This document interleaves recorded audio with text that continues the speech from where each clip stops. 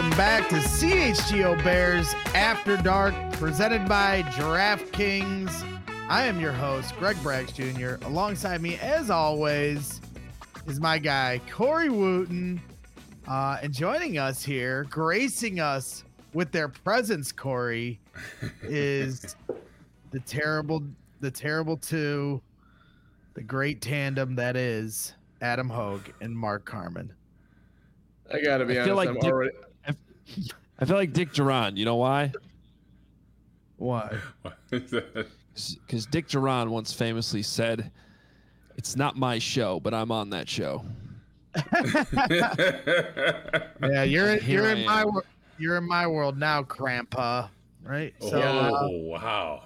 I'm early triggered. I don't like Braggs leading. I don't know if I could make it through the show. I'm gonna do the best I can. Well, hey, I got to do it every week. Maybe I'll have some impersonations of them. Maybe we'll see. Yeah, well, we're looking forward to it. A little national championship pregame show while everybody gets ready for the big game tonight for Michigan and Washington. Definitely excited to see that game. But obviously, we talked to you, Corey, last night, on the post-game show and got your reaction to the Packers game. But obviously here on Bears After Dark, everyone knows that me and you have been going 12 rounds and we have reached the final bell. And yes, I've been flipping and flopping, and we all understand why. It's a tough decision. But I did plant my flag in the ground after the game yesterday. And yes, Corey, I'm sorry to tell you, but I do believe the Chicago Bears will draft Caleb Williams come April 25th. Hey, that's your opinion. Yeah, I'm glad you finally stood your ground and you planted your flag for what you didn't let me bully you into a decision. You got nervous last week. You were like, I don't know. Thing is, you manned up. You made your decision. I respect that. Okay, finally, Braggs. Wood, I have a question for you because we know at this point where you stand. You definitely think Justin Fields is the guy, but what do you think the Bears will do? I honestly think they'll stick with him. I really do. I know people find that hard to realize, but if you look at this league and how to build a team, right? Quarterback is definitely a component of the team, but I think building around them, right? Good offense and defensive lines, that's where I really stand on how you build a dominant franchise. I think you do it in the trenches. The top teams in the league are that way for a reason. And I talked about last night how Philly has they're kind of like last year's Minnesota Vikings, right? They started out very hot. Now they're kind of fizzling. And I think it's because of their defensive line. I think they're not as dominant as they were a year ago. So my big thing has always been build around the offensive defensive lines, add another weapon at receiver, and I think they could be a pretty dominant defense. Like this defense was already pretty dominant this year without pass rushers. Montez Sweat had a great year, but other than him, it was mostly linebacker help. So I think once you add another end opposite him and potentially a 3 technique, I think this defense would be pretty scary. I think the linebacking core is a really great bunch. Cornerback, all the defensive backs, I think they were playing at a pretty high level. I think this defense could be pretty dominant if you had those pieces. Woot, if you had to give your biggest Corey Wooten surprise of 2023, I'm going to give this dude props. He exceeded where I thought he would be, from where the season started to where it ended. Anybody jump to mind? 2 guys. First being Gervon Dexter. When he was drafted, you guys saw how I reacted. He wasn't a fit for the scheme. We saw him early on, not really make an impact. Then probably week maybe 7, around there, we started to see him make an impact, being in the backfield, tackles for loss, pressures, sacks. And towards the end of the season, he was a dominant force. And I texted you guys the one game when he had the 2 sacks. I said, he still is the last person off the ball. So imagine when he could really focus on getting off the football. I don't think people realize how impressive that is, that he's making an impact and not even getting off the football. So that's what I was, when we were drafting him, I'm like, sometimes with the get off, that is a hard thing to really teach. It's usually guys either have it or they don't, right? You can work on it a little bit, but it just seems like even in pass rushing situations, there's no reason he should be the last person off the ball every time. Ball snapped, 1, 2, and then you're getting off. So this offseason, if he could really focus on the get off, if I were him, I'd go to a pass rush specialist. Chuck Smith, former defensive end that played for the Falcons, go to him this offseason. Really work on your get off, work on your pass rush arsenal. Because if he can work on those two things, he could be a dominant force in this league. 6'6", 315 to 320, as quick as he is, as strong as he is, nobody can block him at that point. Chubb's asked in the chat, from your vantage point, Wood, how do you think Dexter played yesterday? I didn't think the defensive line in general played very well. We didn't see consistent pressure. We didn't see the consistent push. I thought on both sides of the ball they got dominated. I agree. We just didn't see the pressure that we had been seeing in the weeks prior.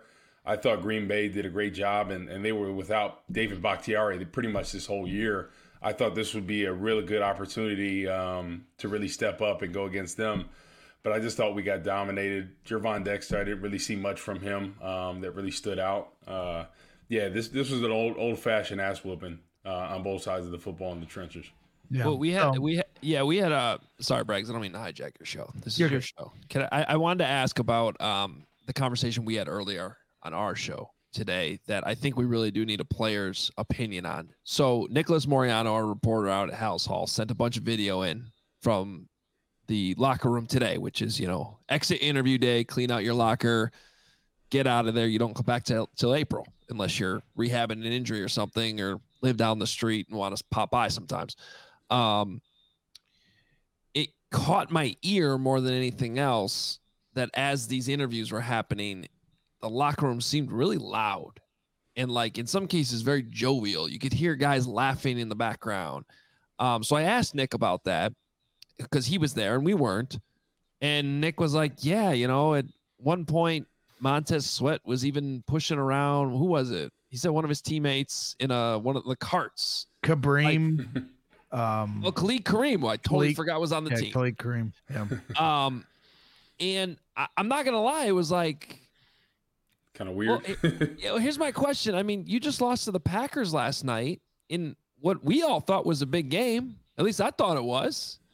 And I don't know. Does that bother you at all as a former player that they were that happy the day after a game, or does it just not matter because they weren't playing for the playoffs and whatever? Everyone gets to go home. Yeah, I'm thinking back about the times that we didn't make the playoffs when I played, and it was very quiet. I don't know if you remember those times. It was very quiet locker room. Guys would go there, they clean out their stuff, not really talk much, not laughing. It was kind of like one of those moments where you knew it wasn't a time to joke around. It was kind of serious because ultimately this could be the last time this whole team with certain pieces of the puzzle, right? Jalen Johnson could not be here, Justin Fields, and the list goes on and on. So you kind of really don't know what's going to happen. And I remember you talked about Lovey yesterday, and after he got fired, that was one of the craziest moments to me. I was definitely upset that he got fired, but like you said, Devin Hester, Tillman, all these guys crying over a coach. That just shows how much of an impact, he had on these guys. So it's kind of interesting, when we were talking about that yesterday, how would you feel if Eberflus got fired? Do you think the guys would feel the same way? I don't. I think they ultimately liked him. I think they got along with him. This defense was playing well. But I don't think it's the same. I don't think they would make as big of a deal if he got fired going forward. So I think he, as the season got on, the locker room, was definitely behind him a little bit more because when you're playing better, everything is good, right? But ultimately, when you lose a game like that against Green Bay, that's whooped your tail 10 times in a row, 9 before that, you had an opportunity to really redeem yourself. You didn't do that. I think that's definitely telling of the coaching staff getting the guys ready to play. Yeah. So to circle back to Carm's original question, and I think you were alluding to it, the second player that surprised you the most, I think you were about to say Tyreek Stevenson. Exactly. He's a guy that's come a long way, right? He really flashed in training camp early on in the season. He kind of got torched a bunch of times, really over aggressive, and that's what you tend to see with the young defensive backs. over aggressive, keeping their eyes in the backfield. But as the season went on, we saw him get better and better. And the second half of the season, he was playing pretty lights out. Some of the picks, the one pick kind of when he dove to the ground, kept it from going on the ground. It was unbelievable to see him play at a high level. His defending was off the charts at times, physical in the run game, put his face in there.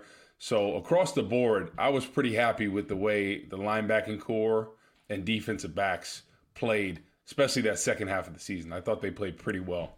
The way Stevenson closed on that to get him out, to get forward progress stopped and get the end of the first half, that was incredible. I just really thought that showed, how much he's ascended through his rookie year. Another thing we talked about in the afternoon show, Woot, was, and you just kind of mentioned it, you don't think the locker room would be completely lost if they moved off of Eberflus, even in spite of the fact that they have shown a lot of progress. I mean, the one issue I think that we're running into, or concern we're running into, is like a lot of Bears fans, including myself, are going to really lean on how great this defense played over the second half of the season. But when you peel it back, and we ran through these stats, my buddy Shane Marsaw sent these over, and he basically broke it down, the Bears defense versus average to excellent quarterbacks in 2023. And the list consists of Jordan Love, twice, Jared Goff twice, and then Patrick Mahomes, Russell Wilson, Kirk Cousins, Justin Herbert, Derek Carr, Joe Flacco, Kyler Murray. They went 2-10 against the good quarterbacks, is long story short. They gave up 25 touchdowns to 8 interceptions against those quarterbacks.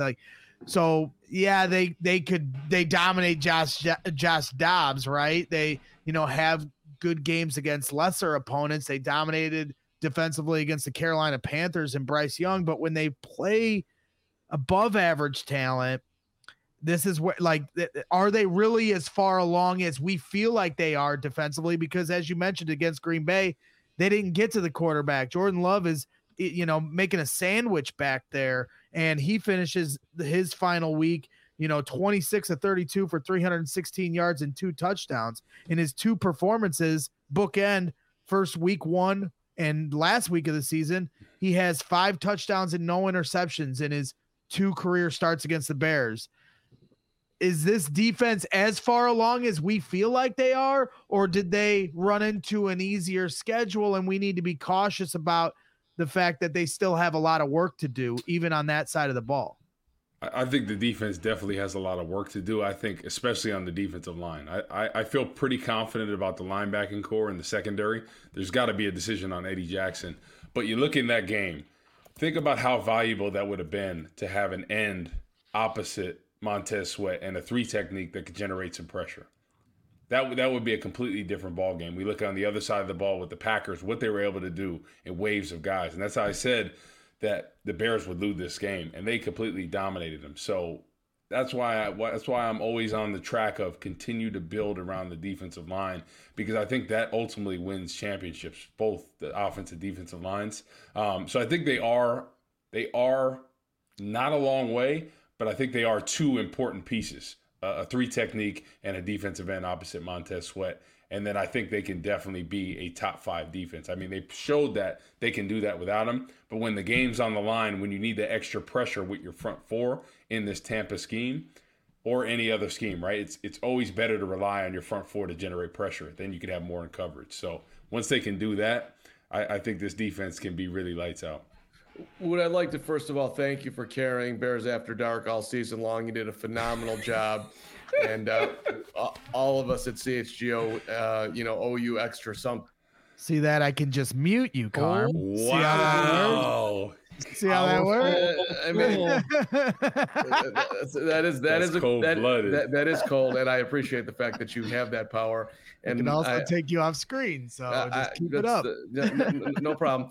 I listen, when people make great points on you, you got to go low, and that's what you're all about. No, I want to go back to what you said about Javon, though. Back to the Bears on a big Bears day.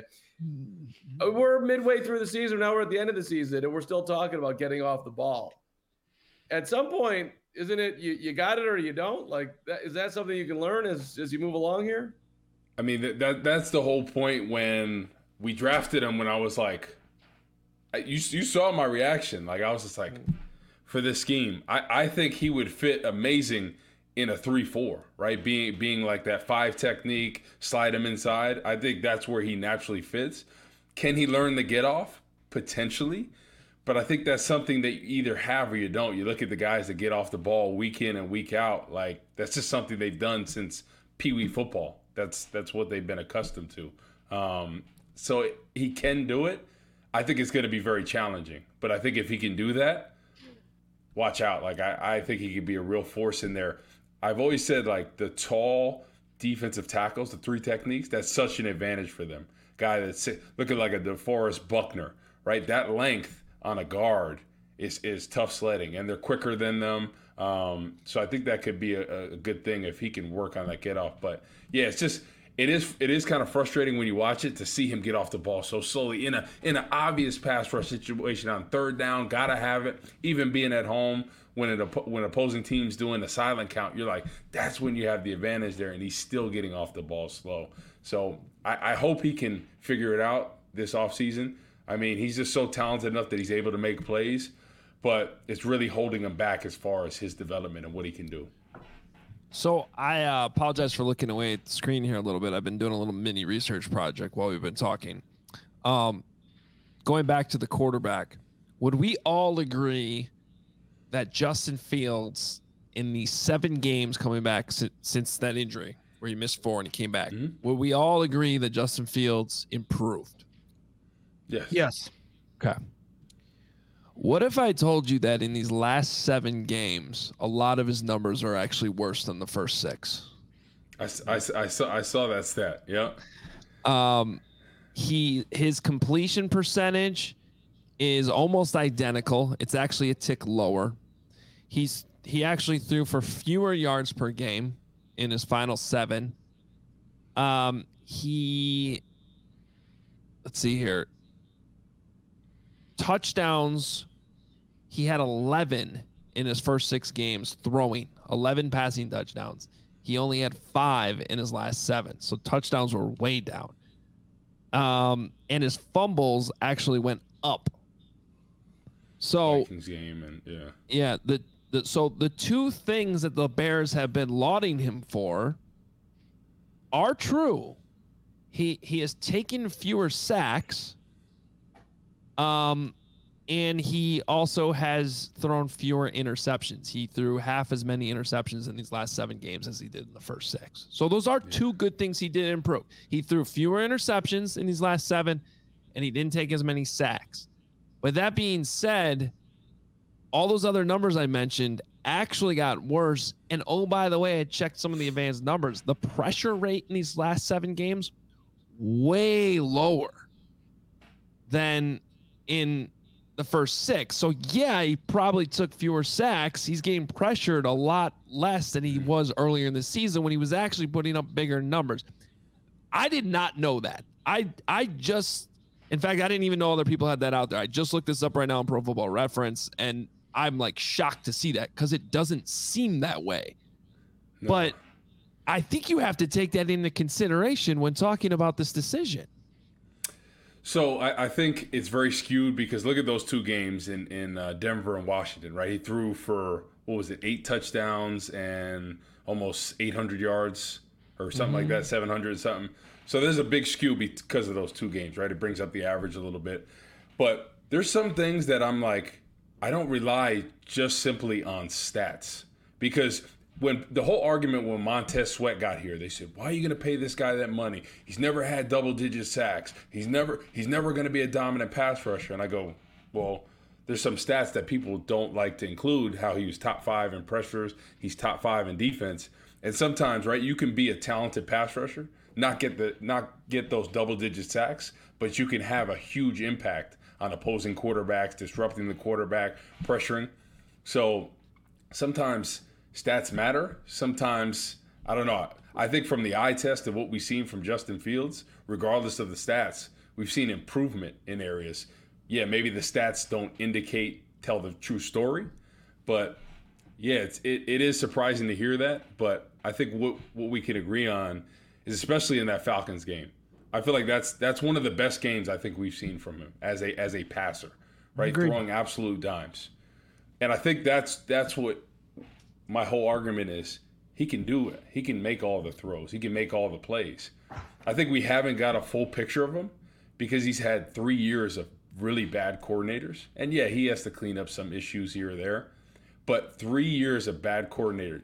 It's so crucial to the development of a young quarterback, your coordinator. It really is. I bring that to an example. I bring Alex Smith a lot of the times. Their coordinator elevated their games. They took them to being elite quarterbacks. Before that, they were not. So that's why I'm like, pump the brakes. If you got rid of Justin Fields, there'd be people lining up to get him because he is that talented. I think with the right coordinator, he could really flourish in this scheme and another weapon. In that Falcons game, I do believe if we had a true number 2 receiver, he probably would have thrown for 400 yards and a couple touchdowns there. So it's just hard for me because I think there's so much other things that we can build this team around. And if you do address the coaching, I think that's the thing that people are sleeping on because they're like, oh, we'll just draft this player and he's going to turn out different. You have to fix the coaching problem. For years, let's say 25 to 30 years, Green Bay has drafted and developed their talent way better than the Bears.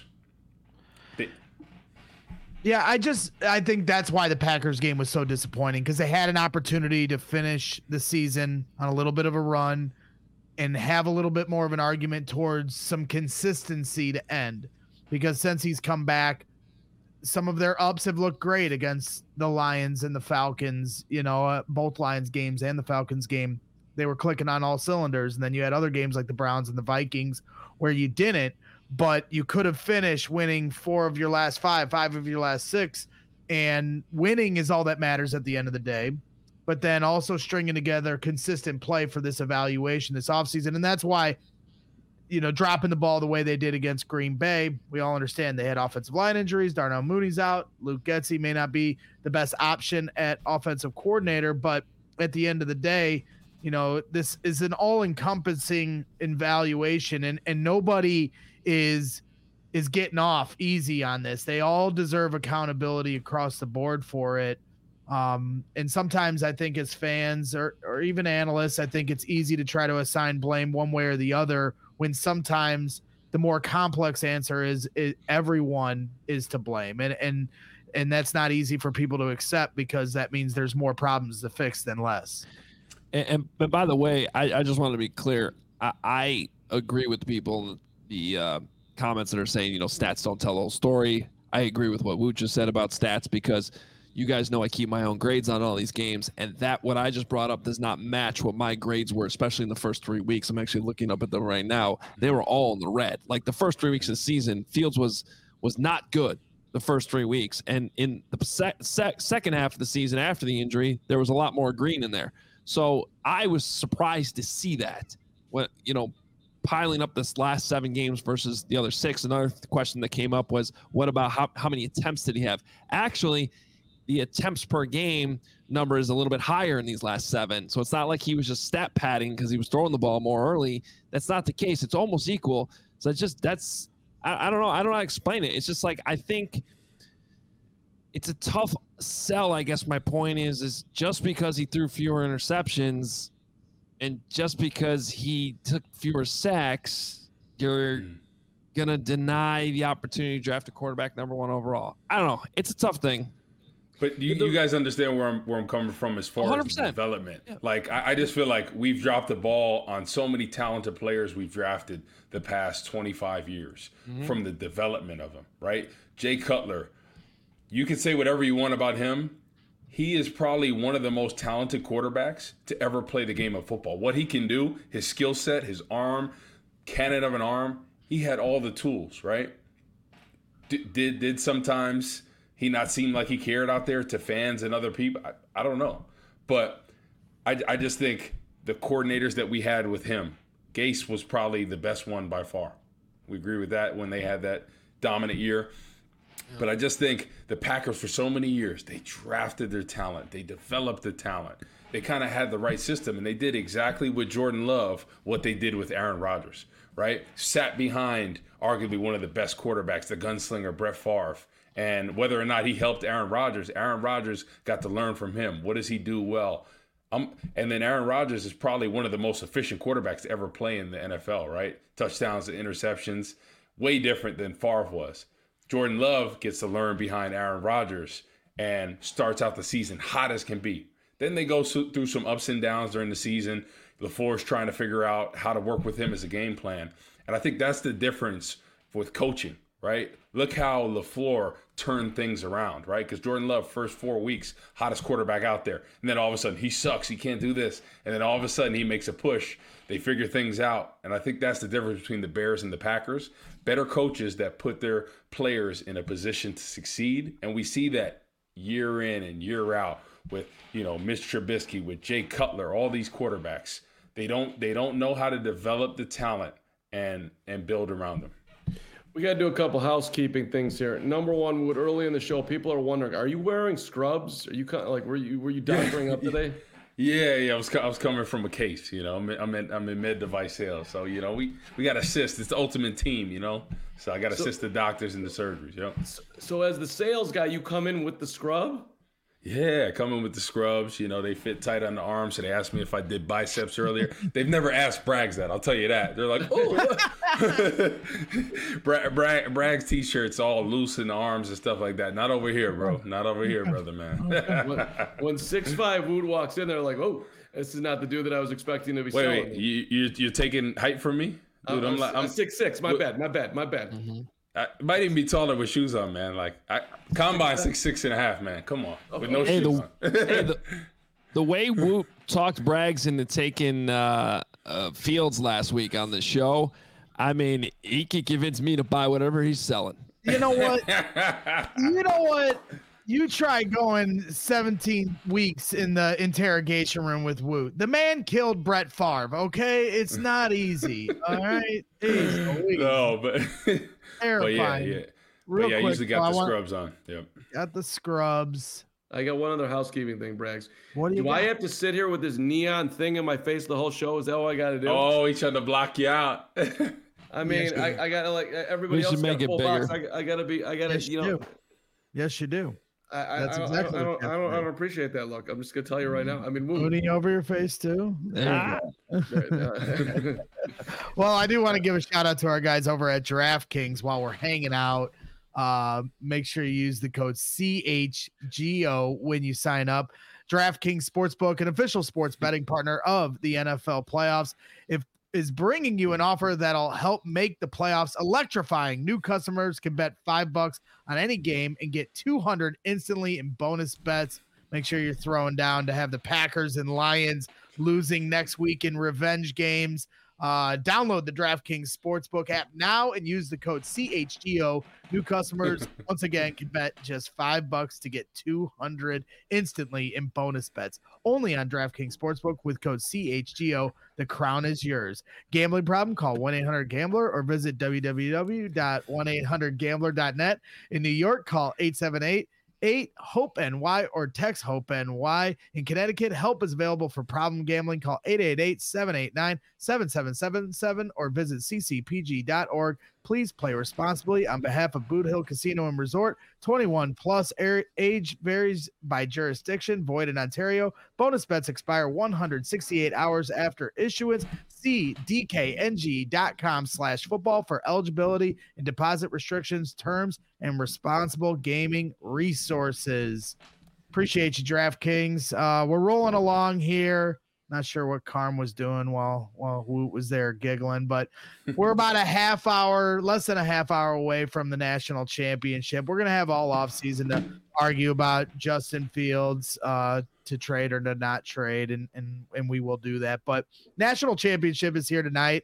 And there's obviously some intrigue from Bears fans. I mean, forget the number 1 pick. The Bears have the number 9 pick, and there's a wide receiver from Washington that a lot of Bears fans have their eyes on. Obviously the head coach of Michigan, everybody's kind of waiting with bated breath to see where he's going to end up, if he's going to stay at Michigan or move on to the NFL. A lot of different options out there, from the Raiders to the Chargers to the Bears. And I know, speaking for myself, and I think pretty much all of us on this panel, I know how much Corey is an advocate for Jim Harbaugh. I think we'd all love that. So Corey, I'll start with you, and then we'll kick it around the horn. We'll start with Harbaugh. Do you think the result of this game has any bearing on whether or not Jim Harbaugh returns to the NFL? I think it can, for sure. I think if they win this game, obviously it's a lot easier of a decision. If it's a close game, comes down the wire, they end up losing so close. But at the end of the day, I think it comes down to money. That's the biggest thing. I think the right situation and money. I think he likes college, but I think he probably prefers to coach in the NFL.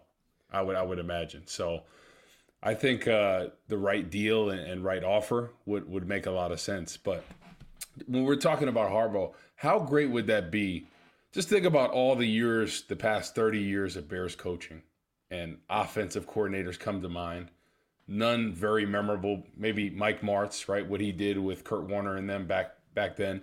But besides that, when have we had this offensive genius that like Philly has had multiple? They've had Andy Reid, they had Doug Peterson, Sirianni, right? And Andy Reid over there at in Kansas City. They've had some brilliant offensive minds. When are we, for the Bears, going to start getting some of these brilliant offensive minds? I think that's the biggest difference when we talk about their quarterback position. I think that's the key element when we go into this offseason about what is the most important thing is the offensive coordinator this upcoming season, whether it's Justin Fields, whether it's Caleb Williams, whether it's Drake May. You have to have the right offensive coordinator. I'm talking about a guy that can script for whatever quarterback's over there. Every quarterback has a unique set of skills, and it's being able to maximize their talent in the scheme. And the Bears have not had a coordinator that has been able to done that for any quarterback in modern history. So that's what I'm most concerned of when we talk about the offseason and what the offensive coordinator position.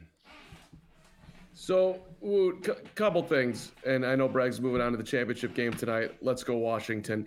I'm very excited for them to kill Go Blue. Anybody around here, the Big Ten people, like, I'm like Hogue. You're not rooting for Michigan tonight, right? I don't know. I'm able to watch games without rooting for either team. You're not. You are not rooting for Michigan. Cover. That's what I'm rooting for. I root for the Big Ten teams because then it makes the Big Ten look good. What if they win? Dude, you played for Northwestern. You hate Michigan. You hate their arrogance. You find them annoying, and you want to see them lose. Screw the conference. None of that matters. You're a cat. You're not a Big Ten guy. You don't get a Big Ten helmet. You get a cat helmet. Well, I feel like Michigan players were pretty nice for the most part. Yeah, I feel that way about Ohio State. Those Iowa players, man. If Ohio State was playing tonight, I'd be rooting against them. But I don't. Michigan. Okay, so you don't have it for Michigan. All right, Can I answer the Harbaugh question that Braggs asked? Sure. Yes, you may. Yeah, I don't. I think the only thing that matters is that a team actually wants them. Yeah. Yeah. You know what I mean? Like at the end of the day, the Vikings didn't want him 2 years ago. I don't know exactly what happened last year in Denver, but he pulled his name out and they ended up with Sean Payton, which tells me they wanted Sean Payton more. I think that he's got to find the spot where they mutually agree to whatever terms he wants, whether it's money, power. And then the second that's actually granted to him, he's going to leave. So I don't think it has any effect on tonight's game. I think that if they lose by 400 tonight and tomorrow he gets offered the right job at the right price, he's leaving Michigan, especially 100%. With all the smoke, with the allegations that are coming down, a possible suspension, and the fact that he just hired Don Yee. And I don't know that it's a guarantee that some teams is just going to give him all that, because multiple teams have turned that down. Multiple teams with money. I mean, the Broncos paid Sean Payton a lot of money, so I'm still skeptical if he's back at Michigan next year. I think it has more to do with the fact that teams didn't want him, rather than him just being like, no, let's run it back because we lost this game tonight. I don't think that's how it's going to be. Well, let me ask you this, Hogue, because I do think if the Bears are interested, I think it could come down to leverage. And let's say he after this game says, I'm going to the NFL, and start the bidding now with the teams. And to me, that's if the Bears were interested, they have to wait on that. They can't fire Matt Eberflus today, because if they do and then they get outbid by another team, then they're left with nothing. So when you're looking at the Raiders and the Chargers, are there any other teams? Because I feel like those are the only two that make sense to me. And then with the Raiders, the other question I wanted to ask you is, do you think Antonio Pierce is going to stick there? Because when we talk about locker room culture, it really seems like they have something cultivating there with him. So I'm just trying to see an avenue where these other teams move a different direction and Harbaugh's options are limited, which gives the Bears a little more opportunity for leverage for Jim Harbaugh to carry this dream into the sunset for myself. Yeah, I mean, like I said, I think it comes down to resources. I think Washington has resources now with their new ownership group, and they got Magic Johnson behind the scenes. They just hired the executive that built the Warriors to come help that search. So, if they want to be in on that, I think they can be. I think the Chargers can be in on that. I think the Raiders have always wanted to make a splash like that. The Raiders make a lot of sense, especially considering that groundbreaking contract they signed John Gruden to a while back. That obviously didn't work out. And I think Harbaugh would have mutual interest in going back to the Raiders, where, he once was on that coaching staff before he became a head coach. So, I think those are some obvious fits that make a lot of sense for Jim Harbaugh. But again, with Antonio Pierce, it's almost the Flus conversation all over again. It's like, yeah, okay, great. Everybody in the locker room likes him. Everybody's getting along. It's better than it was with Josh McDaniels. But is that really the best coach you can hire right now? And I think if you're the Raiders and you can get Jim Harbaugh, you make that move. I agree with Flex Diggs. I think Antonio Pierce has more of an impact on the Raiders locker room than Eberflus has ever had on the Bears in the short period of time. You've seen it with D'Amico Ryans in Houston, right? Yeah, yep. I think those are the type of coaches you want the younger guys that, that are really passionate, can give you those people. You run through a brick wall. There was no denying the impact that he had once he took over. Guys were having fun. Guys were out there. I think he has that locker room for sure. I think they bought into. Now it's going to be a matter of, hey, they got to address the quarterback position bad, because Aiden O'Connell, Jimmy Garoppolo, they weren't getting it done at all. Couldn't throw touchdown passes at the end. So they're going to have to draft a quarterback, right? They're going to try to get up to maybe that first overall pick. So they could be in conversation with the Bears when that comes to that time, because they need a quarterback bad. But I wouldn't be shocked if they stick with Pierce, just because I feel like he has that locker room, and it's hard to disrupt that once he got them. They were playing so poorly, and then all of a sudden they turned things around. So I wouldn't be surprised. Carm couldn't hang in the Raiders locker room with those post-game cigars they're smoking after every game. That's a true story. But hey, okay. Speaking of impact in locker room, not exactly the same thing, but today's exit interview day. We've been waiting for news all day long. What was that like, exit interview day? Is it a mere formality? You show up, hey, great job, Corey. We want you to get stronger and get faster in the offseason, and we think that you can be really excellent for us next year. I mean, is it real? I mean, what goes on in there? Oh, yeah. I have Rob Marinelli, and after my rookie year, it was a pretty good exit interview, because I feel like I played pretty well towards the end of the season, developed. Second year, I got hurt, and then didn't really play that much throughout the season. Exit interview, he's just like, yeah, you got to get a lot better. You got to get a lot better. Like, you got to get a lot better. Like, that shit wasn't cutting it. Like, and I was just like, okay. But that really motivated me, right? Then I knew essentially, like, if I didn't ball out the following year, 2012, I was probably going to be cut from the team. So that whole offseason, I had that in my mind. Same thing when I had the breakout year at Northwestern. Coach Fitzgerald said the same thing to me. Basically, and I think that's the mark of a great coach, knowing how to push your players' buttons to get the best out of them. And they both did that in critical years when I had a bad year the year before, saying how much I sucked and needed to improve. And I took it personally. I wrote it on my wall, and I was like, you know what? Every time I worked out, I looked at it. That's the mark of a good coach. And those exit interviews, I remember I knew that year. I was like, oh, Marinelli tells it how it is. I was like, oh, he's gonna rip me a new one. Like saying because I came out in 2011, had a really good preseason, was on kickoff and tore my meniscus, and then just wasn't feeling right throughout the season. But I knew he was going to rip me on that, and that's what it is. Usually some coaches like sugarcoat it, but that's what I respected about him the most is he'd keep it real with you. Like he wouldn't say, "Oh yeah, good job," and see you next year or something. Like he'd be like, "Honestly, this is what you need to improve on." Right? You need to improve on all these areas. You need to work on your get off. You need to work on your hands. You need to work on this. And I think that's awesome that he did that. And he did that with a guy like Henry Melton as well. After his rookie year to his second year, really had that improvement. Then he switched into defensive tackle. Because if Henry Melton would have stayed as a defensive end, and this is no knock on him, he wouldn't have had the type of career he did as a 3 technique. I think that was Marinelli saying, hey, as an end, don't really see this panning out. He's got the speed. He's got the quickness. Let me shift him inside, put some weight on him. And it really worked out. He's playing at a Pro Bowl level before he hurt his knee.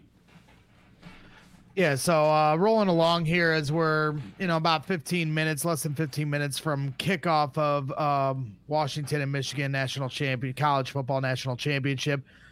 So Corey, I'll start with you, man. I mean, Rome Odunze, wide receiver out of Washington, 6'3", runs a 4.3 40. Everybody's all the talk is Marvin Harrison Jr. and rightfully so. He's been a top line prospect for a long time with his dad's lineage. He's following up with, and I'm sure he's going to live up to it in the league. But with the Bears sitting at the number 9 pick, Rome Odunze very well could be sitting there. Made a lot of big plays here in the semifinal. How much are you watching, the wide receivers here coming out? Have you watched a lot of Odunze? What do you think of his game? Yeah, no, I've watched a lot of them, especially because Penix, I've been a real big Penix fan. I was following him since Indiana when I worked at the Big Ten Network. Yep. And just to see where he came from back then to the quarterback he is now is unbelievable. But to the wide receiver, Rome, I think he is such a talented receiver. Obviously, if I have my pick, it'd be Marvin Harrison Jr. I think he's number 1. Gotta have it receiver. But I would be okay having him. I think he's talented. I think he can make all the catches. He can stretch the field. He's got good ball skills. I would be happy with him as well. But it's like one of those things, like I would rather have Marvin Harrison Jr. But however it works out, right? Trading back picks, getting more of an arsenal. I could understand that and getting him. Do you like Malik Neighbors more than him? Have you been able to dive that deep into it? So I haven't really dove into Malik Neighbors, to be honest with you. I've mostly been focusing on those two. Those have been my two, but definitely wanted to dive more into him. Just because I feel like Marvin Harrison, like when I look at his tape, it's just the catches he makes through traffic, tough situations, the separation. His dad is definitely, from the time he got into football, has been coaching him because he plays like a coach's son. It's unbelievable to see his route running ability. How would you guys feel? Is it like I have to have, if I'm getting a receiver, is it I have to get Marvin Harrison Jr.? Or is it? I just feel like you have to get one of these 3 wide receivers. Brian Poles, for as much as I love him, the one spot he's had trouble with so far in his tenure as GM is wide receiver. Bayless Jones, not a great pick. Chase Claypool, not a great trade. Tyler Scott, still obviously a lot left in his career, but, still haven't seen enough. So you get one of these 3 wide receivers. I mean, you got to hit it. And that's why Marvin Harrison Jr. does make sense, because there's not a lot of thought process into that kind of a pick. You know who he is, but I just feel like you have to come away with one of these 3 top line prospects.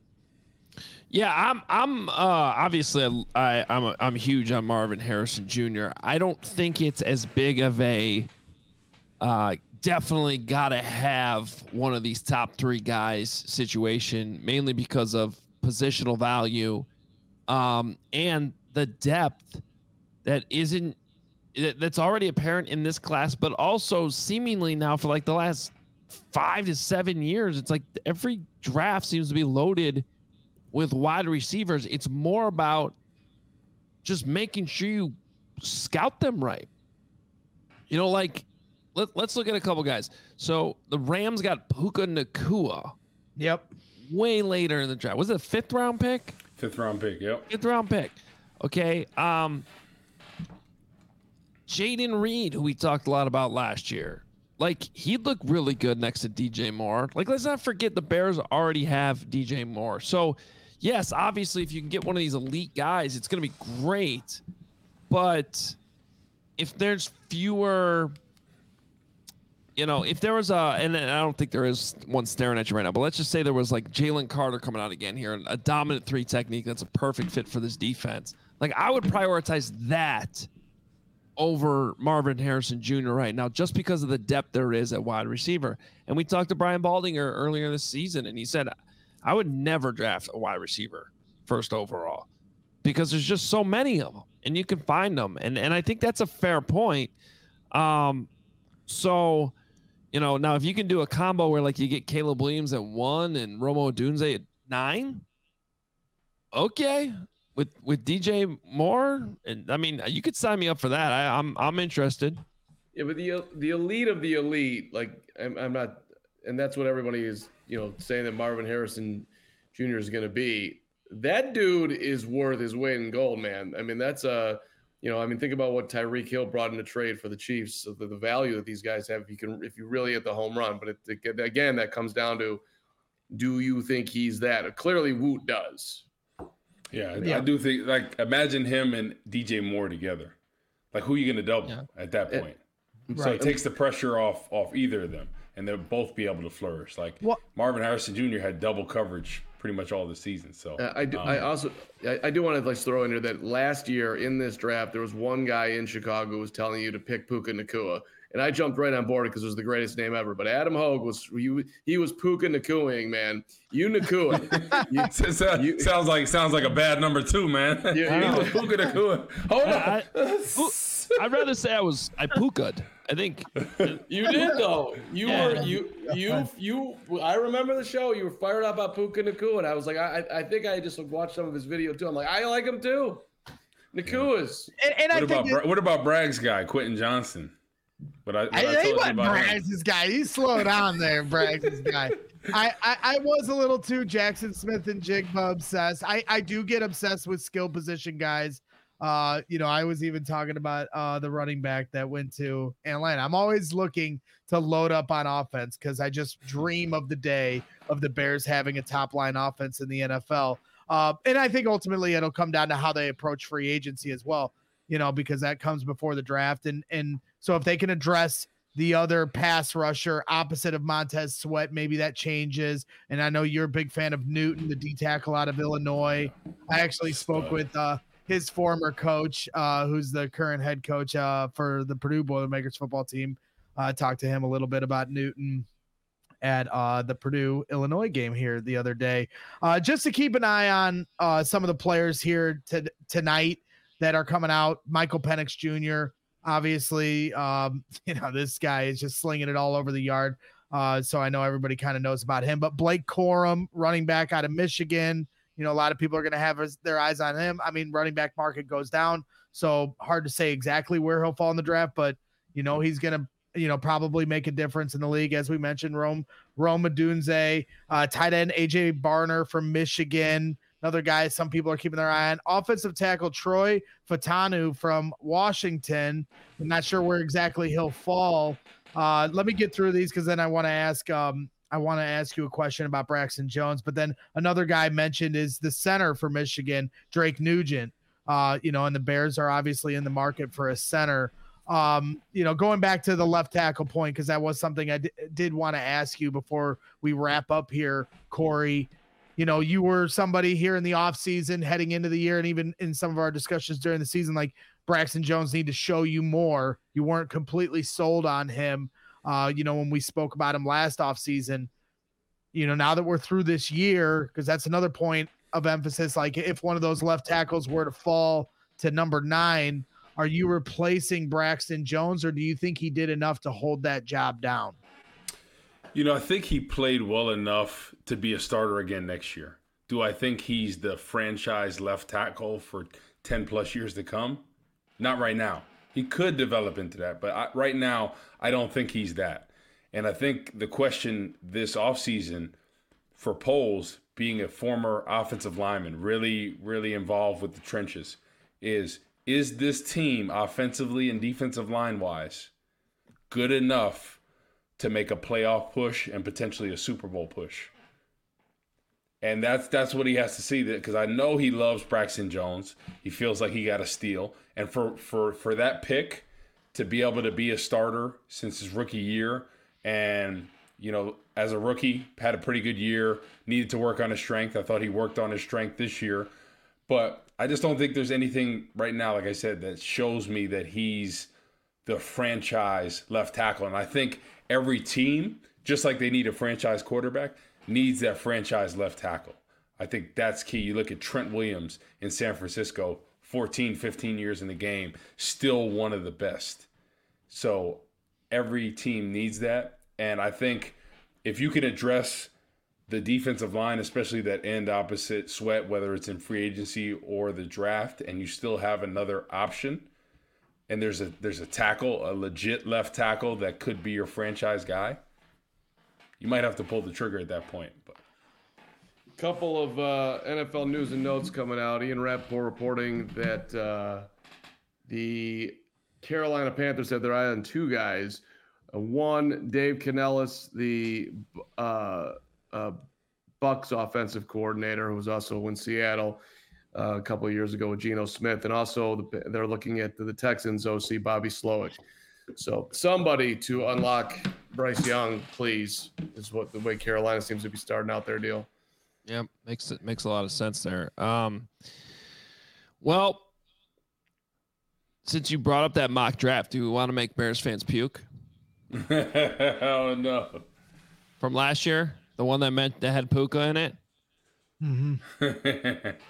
Jalen What Carter. round did you have him in? Well, I mean, that's a fair point. I put him in there as a 7th rounder at that point. Now, this was my first mock draft, though. This was February 14th. Okay, so it was kind of obvious to me by the time we got to the draft that he would go earlier than he did, or than I thought on February 14th. That being said, just in terms of identifying the talent, Jalen Carter, John Michael Schmitz, the center, had a pretty good year with the Giants. Keon White, that one didn't work out as well. He had a very quiet rookie year with the Patriots. Keanu Benton with the Steelers, had a really good year. I'm not going to go through all of them because the Bears had so many picks, but Jaden Reed, who ended up as a Packer. We've talked a lot about him. And then down the list was Puka Nacua as well. Oh, boy. Yeah. I had CJ Stroud. I'm kidding. Yep. Yeah. Darnell Wright. Well, and that actually was the pick in the last mock draft. Yeah. So how about Carl Brooks, man? That was a guy I was real high, man. He's looked really good this year. Do you see some of the plays he made on Sunday in the backfield? And I could not believe, and he was definitely one of the other mock drafts. We talked a lot about him. He had a great Senior Bowl, I thought. I could not believe. Where did he end up going? I think in the 6th round. I want to say where he finally got drafted. I remember sitting there on Saturday morning of the 3rd day of the draft and being like, how the hell's this guy not been picked? He's good. Yeah. He's good. He's good. He's good. And then who picks him? The freaking Packers pick him. And guess what? He's good. And he wrecked the Bears offensive line last night. So frustrating. Oh, man, that one stings because he has such great quickness. And in this scheme, I thought he would really flourish. You know, in that Green Bay scheme, it's okay, but the Tampa 2 is a defensive lineman that gets off the football's dream, and it would have been awesome to have him. But hopefully this year we'll look back after the draft or free agency and say, man, the Bears really finally got it with their picks, and they addressed all the needs to make them a dominant team. That's what I'm hoping for. Well, I think Ryan Poles, had a tough situation to build this team back up. Yes, he's the one that tore it down, but now that the team is starting to fill the holes and there isn't as many, maybe there's a different aggressiveness to his approach in free agency in the draft than he would here in the last couple of years where there was just a broader range of holes to fill on this team. So we'll just have to wait and see. But, like we've been saying here the last couple of days, if you haven't already, make sure you got something for us, Karn, before I close things up. You're good, brother. All right. Yeah, because I was just going to say, if you haven't already, please subscribe to the channel because we're doing 6 shows a week, 5 shows every day at noon, and we're doing Bears After Dark on Mondays. We're going to keep that rolling here through the off season. All these guys will be breaking down, the players coming out in the draft. Nick Moriano, Will DeWitt included in all that.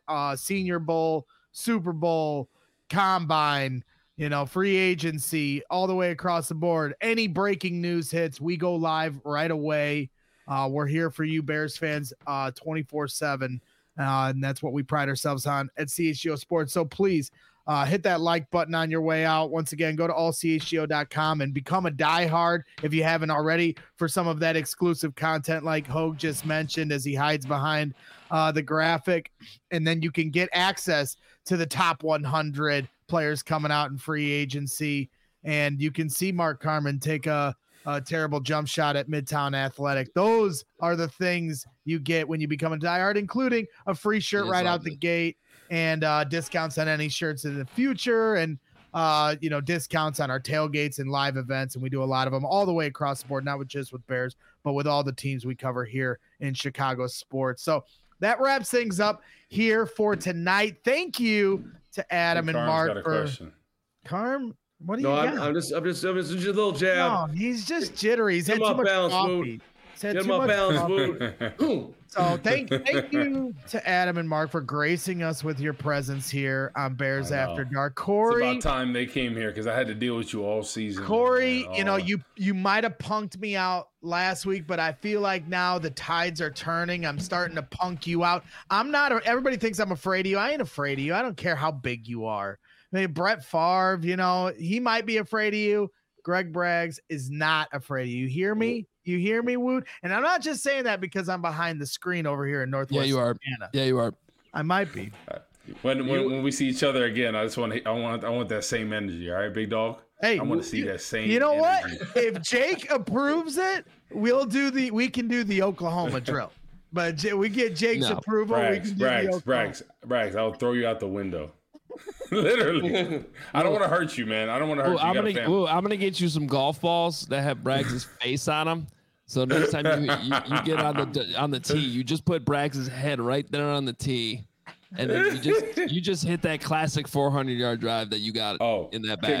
Can I tell you, if things shake out and the Bears for some reason they end up keeping Justin Fields, we're going to see over Tommy Twitter over here say, see, I knew it. Justin Fields is the guy going forward. Oh, I love him. Oh, he's whatever happens. Oh, that's his new thing. That's Tommy Twitter. That's so good. We're flipping. We're flipping. Oh, I knew it the whole time. Oh, Justin Fields. Hey, can I ask you a question about what's happening in this photo? Where'd your legs go? I've been skipping leg day, apparently. Wait, you see that shirt right there? That is a medium shirt. Look how small the arms fit around. I have a 3X. It fits tight around my arms. Like that's because a guy that works out and does biceps. You got the arms of like a middle school child. Come on, bro.